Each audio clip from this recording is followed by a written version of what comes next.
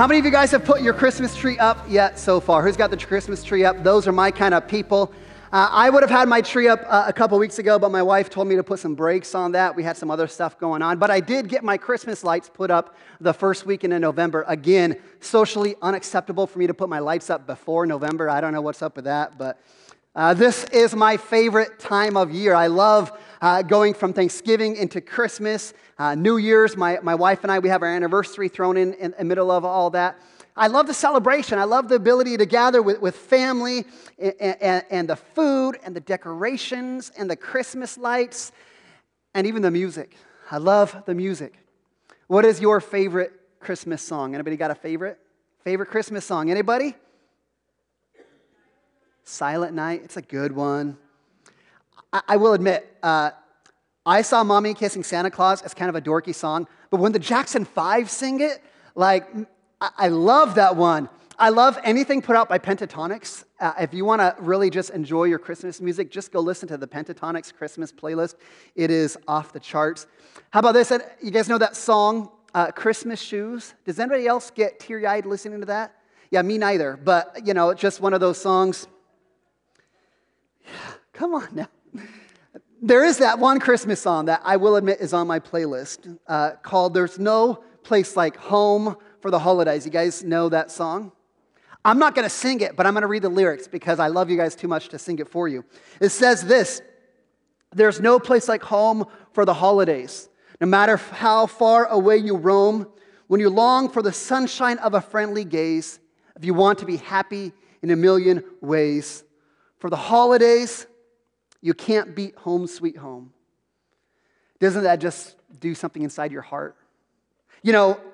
Actually, going home for the holidays is a thing.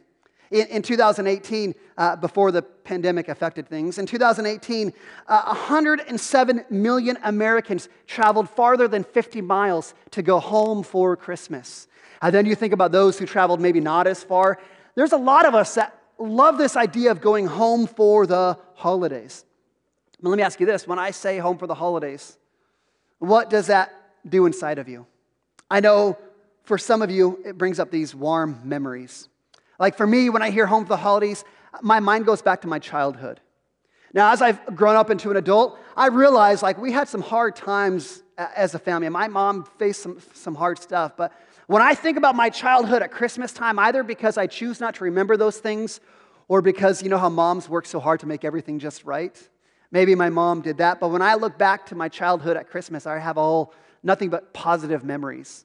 Positive memories, we used to every year on Christmas Eve, my mom would make a birthday cake, and we'd sit around the table and sing Happy Birthday, Jesus. I remember doing that every year. I remember the year that my parents, they got us the Nintendo, the original Nintendo with Super Mario Brothers. That was the coolest game ever. It still is. I remember that year at Christmas, parents surprised us with that. I remember we'd always drive around looking at the Christmas lights. That's still a thing I love doing with my family. I remember the year at Grandma's house when the power went out. And so that was a fun day because our dinner, we had nothing but desserts because everything else had to be cooked. So we had dessert for dinner. It was fun. Oftentimes, for many of us, when we think about this idea of a home for the holidays, we have this childhood memories of these idyllic pictures. This idyllic picture, kind of like a Hallmark movie, right? Where everything is just in place. Go ahead and show that next picture. We have this idea of Christmas as being when we come home and there's safety and comfort and love and warmth and joy and peace and all those wonderful things. For some of us, that's what we think of when you hear home for the holidays. On the flip side, I know that there are some of us in here, some of us listening today, that when we hear home from the holidays, it's not an idyllic feeling.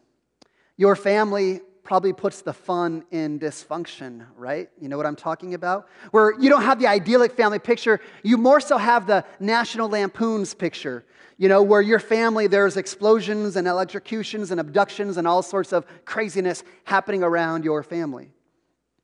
Home for the holidays, for some, you are remembering the absence of family members. You remember broken promises of loved ones who said they'd be there and they weren't. Home for the holidays, you remember the anger and the fighting and the bitterness that existed between family members. And while we talk about this idea of home for the holidays, you might long and have this desire for a place to go home for the holidays of peace and love and comfort, but it's never something that you had in the past. It's maybe not even something you have in the present. It's always a dream for the future. Someday, I'll go home for the holidays and we'll have this idyllic picture. This next couple of weeks, we're going to be in a series that we're calling exactly that, Home for the Holidays. Realizing that there are some of us going home for the holidays, it's really a good experience. There's warmth, there's joy, there's love, there's all those sorts of things. And there are some of us who go home for the holidays and, we think about the anticipation of spending time with the in-laws. That can be a burden. We think about trying to keep our kids off the naughty list. We think about having to spend that time with that crazy aunt or uncle. And by the way, I'll just throw this in there for free. If you look at your family and you're like, we don't have a crazy aunt or uncle, chances are that's you. So that's free. Just think about that. That chances are it's you. But for some of us, going home for the holidays, it's not something to be enjoyed. It's something to be endured because of the brokenness and the dysfunction of your family. And so what we want to do the next couple of weeks is take an opportunity to have some conversations on how we can redeem this idea of going home for the holidays, giving us some practical wisdom on how to deal with the chaos and the dysfunction so that God could actually work in us and through us amongst our family this Christmas season. So this morning we're going to be looking in Luke chapter 15. I know you're saying Luke chapter 15, that's not really a Christmas story, right? There's no manger, there's no shepherds, there's no star, there's no wise men. But I love this story because the story points to our desire and our longing to go home. I think we all have this built within us, which is why that song is nostalgic, because we all have this desire to go home in some capacity. So we're looking at the story that has some wisdom towards this idea of going home, as well as it has some wisdom on how we can create homes that are filled with grace and love and hope. So Luke chapter 15, a little bit of context. Luke chapter 15, Jesus is responding to an accusation by the scribes and the Pharisees and the religious leaders. The religious people are saying, hey, this guy Jesus, he's a bad man because he eats with sinners, and he invites sinners into his home, and he receives them and eats with them.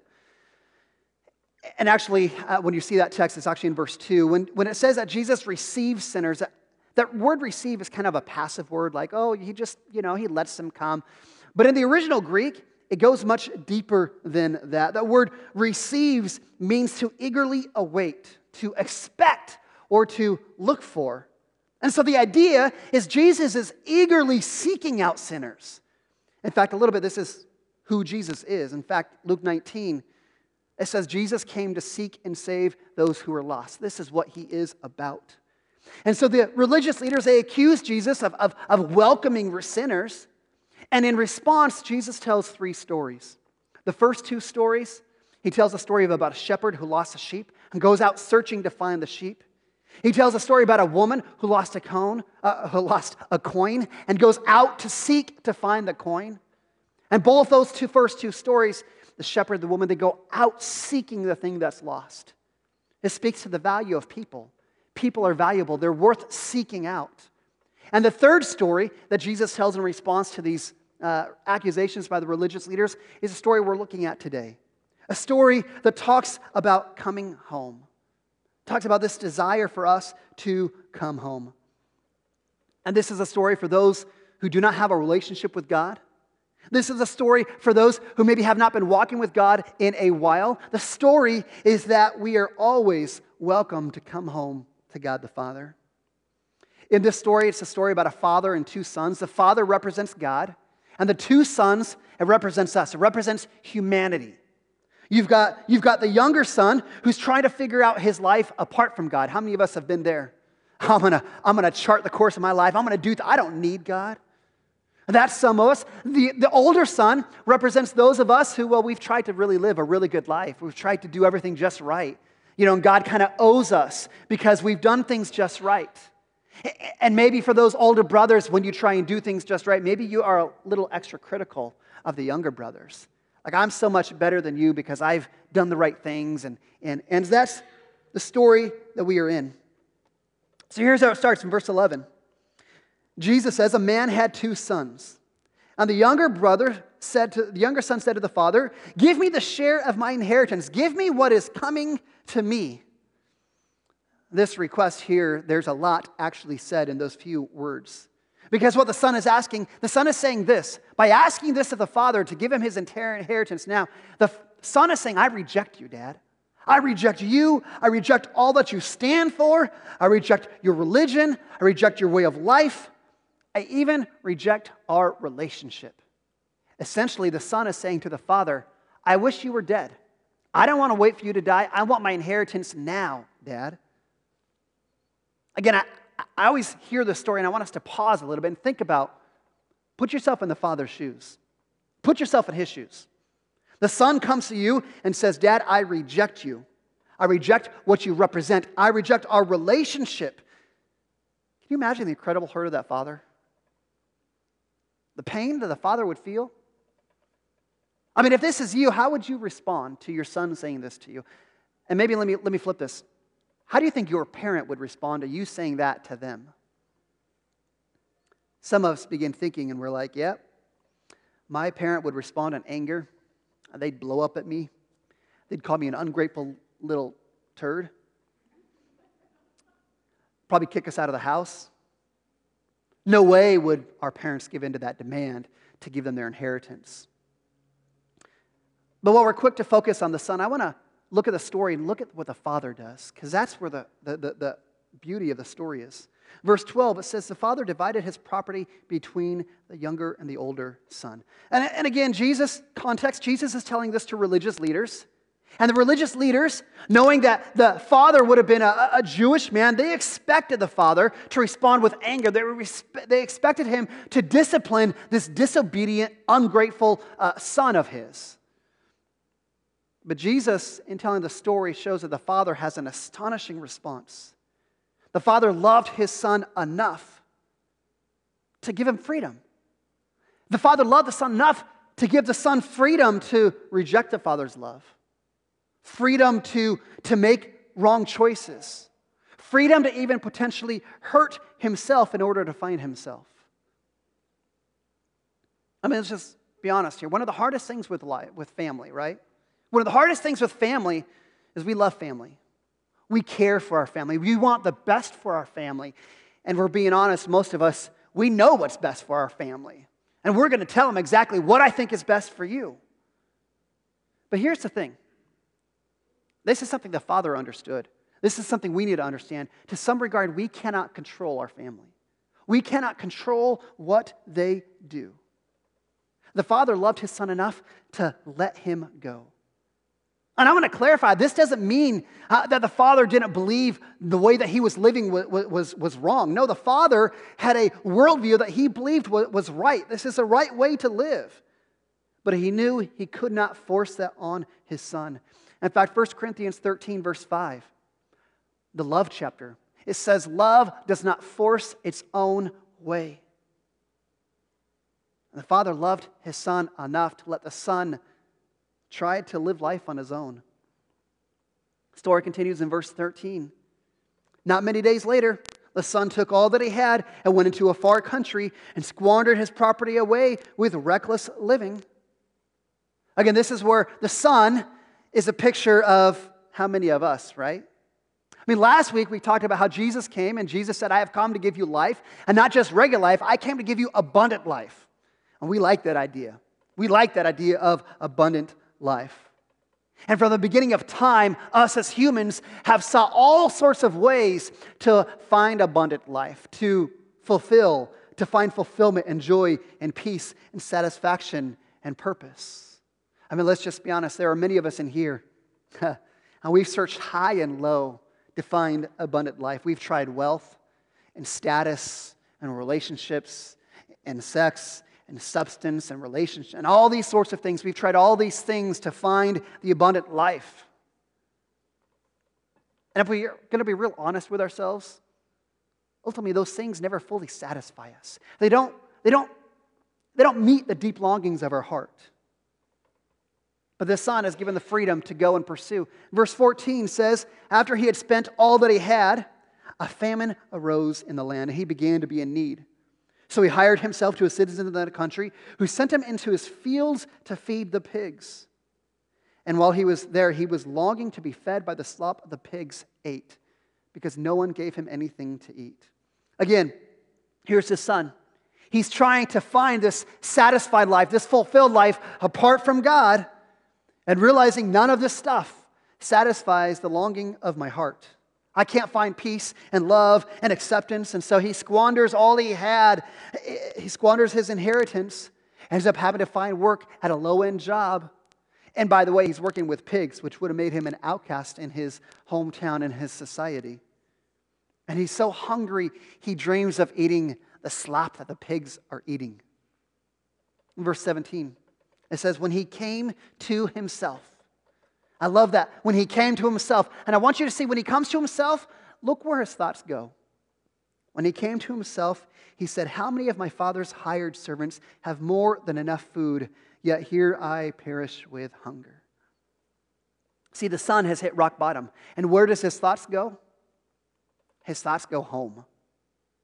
I mean, he's rejected his home, he's rejected his father, but when his mind is clear and when he comes to his senses, his mind goes home. See, we are created for a relationship with God. That is how we are created. And our family dynamic, our family dynamic is supposed to be a picture of our relationship with God the Father. And so it's not surprising that one of the deepest longings of our heart, one of the deepest longings that we all have is a longing for home. And for many of us, when we look at our home and our family, when it's done at best, our home is a place where we feel loved, we feel accepted, we feel known, we feel cared for. At best, when we have a strong family and a strong home, home is a place where we don't have to put a mask on. And not because of COVID, but we can just be ourselves. We don't have to pretend to be better than we really are.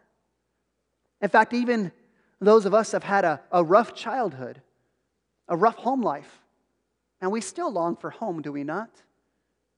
That's why we have daddy issues. That's why we carry baggage with us, because we have this deep longing inside of us to go home. And so here's this son who's hit rock bottom, and his thoughts go back to home, to the way that even the servants were loved and cared for. So here's what the son says, verse 18. He says, I'm going to go to my father. I'm going to say, I've sinned against heaven. I've sinned against you. I'm no longer worthy to be called your son. And he's going to ask his father to treat him as one of his servants. And I love this. Verse 20, it says, as the son was coming to the father. And here's the climax. Again, religious leaders listening to this story, they would have expected the father to reject the son, to despise him because of the harm that the son had caused.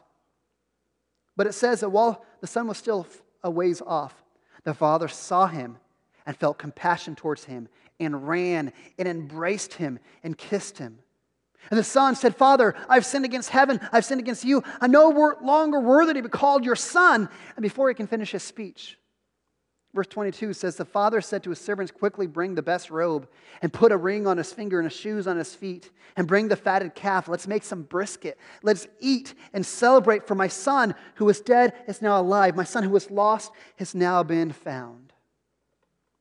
See, this son was prepared to beg and grovel to allow his dad to bring him back. Dad, just treat me as a servant. But as soon as the father sees the boy a ways off, this is a picture of the way that Jesus views sinners. The father eagerly awaiting that idea of receiving sinners. Eagerly awaiting. He sees his son as a distance and he runs after him. Again, culturally, you got to understand the context. Culturally, an elderly Jewish man like the father in this story would never have ran. He wouldn't have picked up his robe. It's not a skirt. He wouldn't have picked up his robe to show his legs. That would have been inappropriate for this dignified man to go and run. But that's exactly what the father does. He doesn't care what anybody thinks about him. He runs, initiating this reunion with his son. He doesn't wait for his son to get back to him and start begging. The father sees the son and runs after initiating that. He embraces him. And that son starts that speech. Father, I've sinned against God. I've sinned against you. And before he can finish his speech, again, you look at the speech that the son prepared in verse 18 and 19. He never finishes a speech to his father because his father cuts him off. The dad doesn't chastise him. The dad doesn't call him names. The dad doesn't speak ill of him. No, the dad says, hey, servants, I want you to go get my best robe. I want you to get that ring, and I want you to put that ring on my son's hand to signify he is still a full son, a full member of my family. We're going to grill some steaks. We're going to throw a party because my son who was dead is now alive. And I love this story because the father, he never forgot his son. He never lost his love and affection for his son, his esteem for the son, and never changed. And I want you to notice that the text, I want you to notice what the father does not say. The father does not say, well, it's okay, son, I understand why you left. I know my rules were hard to follow. I'll relax my rules for you. No, notice the father never says that. Why? Because I don't think the father's rules were the problem. The father's rules, his way of life was rooted in truth, was rooted in who God is. The problem was the son didn't want to follow the rules. And only after the son is weighed down by sin and trying to chase things and make things on his own, only then does the son realize that his father's yoke was actually easy and his burden was light. How many of us have learned that story? We've tried to pursue life on our own. We've tried, and when we're bound by sin, we realize, man, the father's yoke was actually pretty easy and his burden was light, and it was worth it. Now, you can't tell the story of the prodigal son without looking at the older brother. The older brother is in verse 25. He's working out in the field, and he hears some music. He hears the dancing, and he's like, what's going on? And he's told by one of the servants, your father is throwing a party because your younger brother has come home.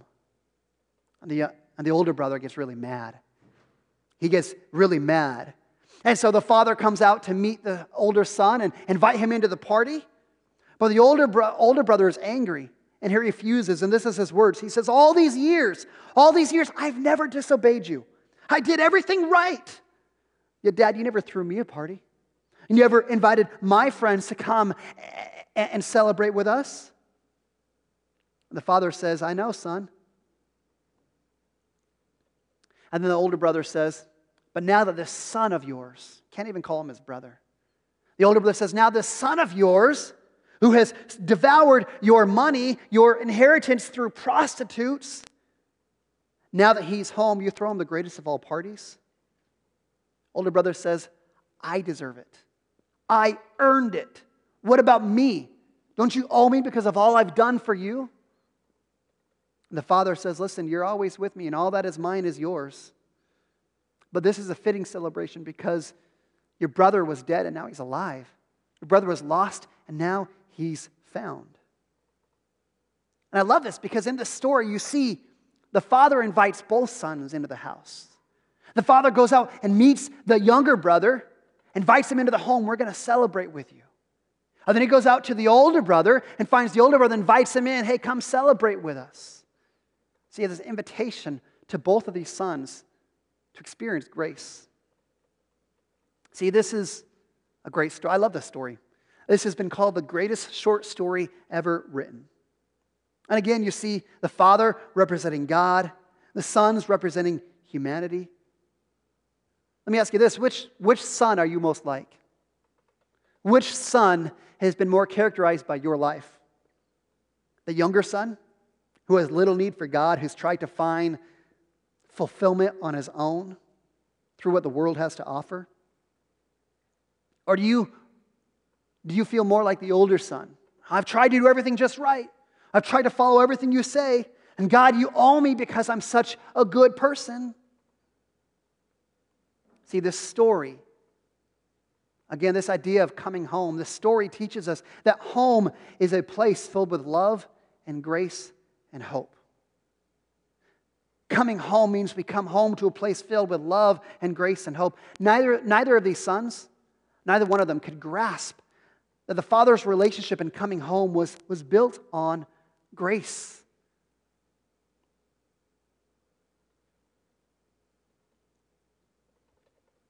The sons had to learn that there's nothing that we can do.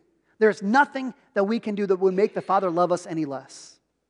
And there's nothing that we could do that can make God love us any more. Because for us to come home to God is rooted solely in the grace of the Father. So here's what the story means for us. This idea, home for the holidays, there's two application points I want to take out of this story. Number one is we have an invitation this morning to come home to God. See, this idea of coming home to God is ingrained in creation. It's ingrained within us because we are created for a relationship with the Father. And that Father, God the Father, He doesn't force us to love Him. He doesn't force it upon us. He lets us try to find fulfillment apart from Him. He lets us make those choices to wander and to pursue love and peace from things that will never satisfy us. He loves us enough to let us go and try it on our own. The Father doesn't force us to love Him, as well as the Father lets us try to be good enough on our own. He lets us try to be religious, only to find that that ends in futility as well, because we can never be good enough. And see, here as we enter into this Christmas season, and again, Christmas brings that idea of coming home. We long to go home to a place that we are loved, known, and safe. We experience warmth and joy and love. Listen, here's the invitation. To come home to your to come home to your Father in heaven. Because that deep longing that we have for home. Listen, our earthly family, our earthly home can be a picture of it. But at best, it can never fulfill that deep longing within inside of us. That longing to be safe, to be known, to be loved, to have peace is ultimately fulfilled when we come home to our relationship with God the Father. So that's the invitation for you this morning, is to come home to a relationship with the Father in heaven. The question is, well, how do we do that? How do we come home to God the Father? Again, I'd look at the pattern from the prodigal son, the younger son.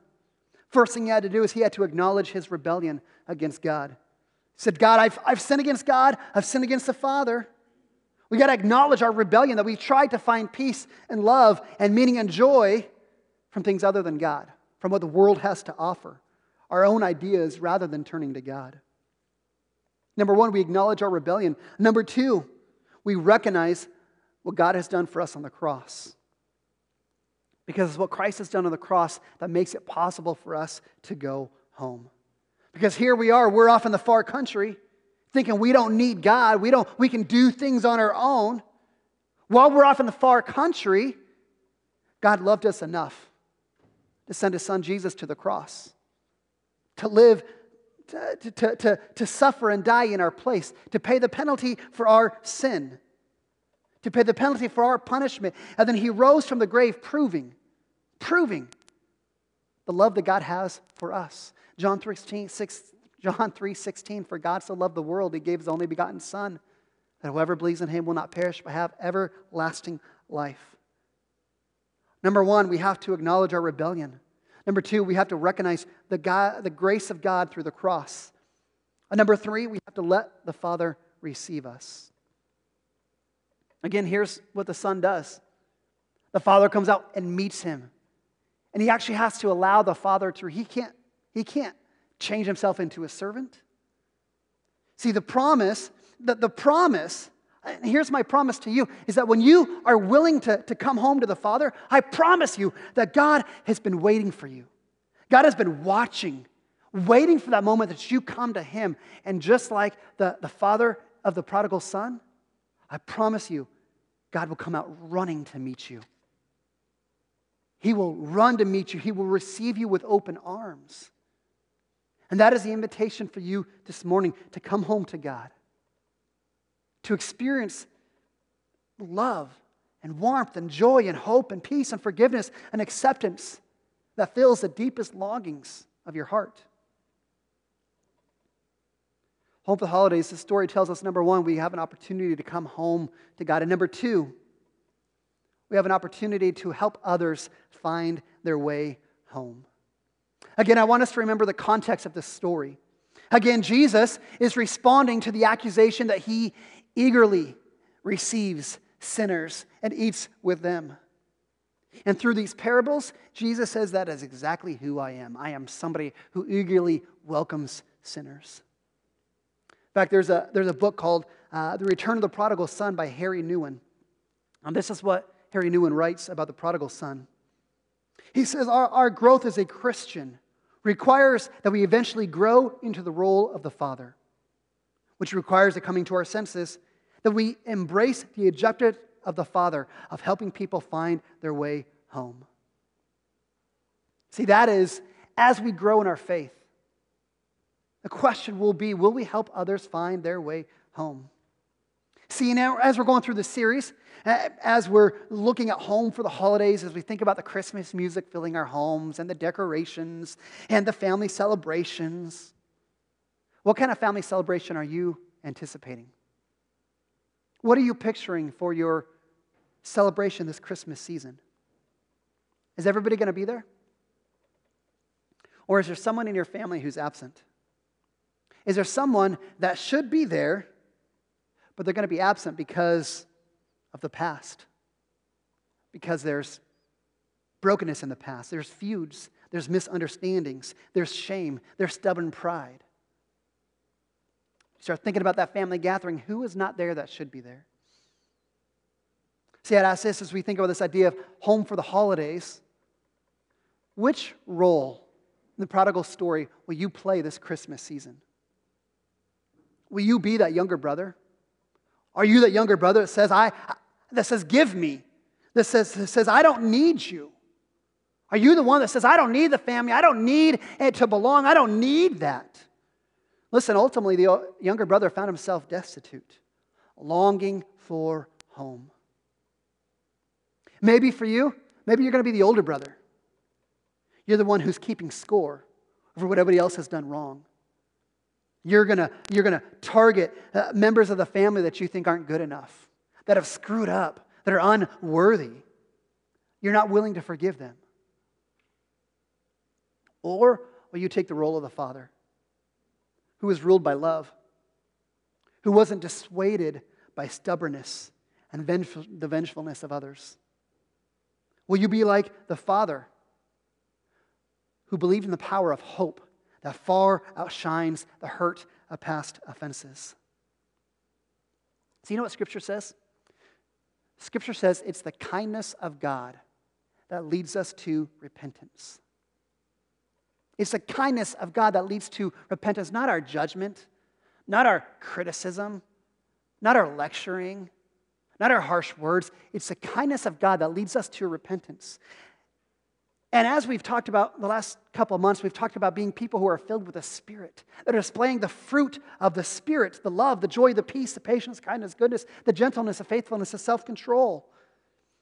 Maybe perhaps that through our kindness, through our willingness to love those who aren't worthy, maybe God would give us the opportunity to work amongst our family.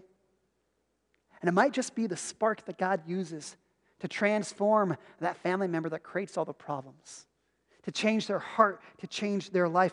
Listen, I can't guarantee that you're going to see a reunion like the prodigal son. I can't guarantee everything's going to be beautiful, but I'll say this. There will be no reunion unless somebody is willing to take the role of the father, unless somebody is willing to take the initiative. See, there are so many families who don't find healing because they're still concerned over what the other person did. They're still waiting for the other person to relent. So many of us have homes that will not change because we keep telling the same old stories. We still keep picking the same old wounds. My challenge to you is to play the role of the father, to invite others in, to invite that family member in. And maybe if you're like, well, I ain't got no families around me, I don't got no people around me. Listen, there are people around us who are still longing for home, people that are longing to be a place that they can be loved, accepted, and known, and find peace and joy. Let me tell you, this series is meant to be practical help for us to play the role of the father. Next week, we're going to look We're going to look at family history. Maybe you're like me and you got family history that's a disaster. You've got brokenness and all over in the past. We're going to look at how God redeems our family history. In 2 weeks, we're going to look at some real practical help on what are the practical things that we can do that God might use to redeem our family gathering this Christmas season. That's what this series is all about.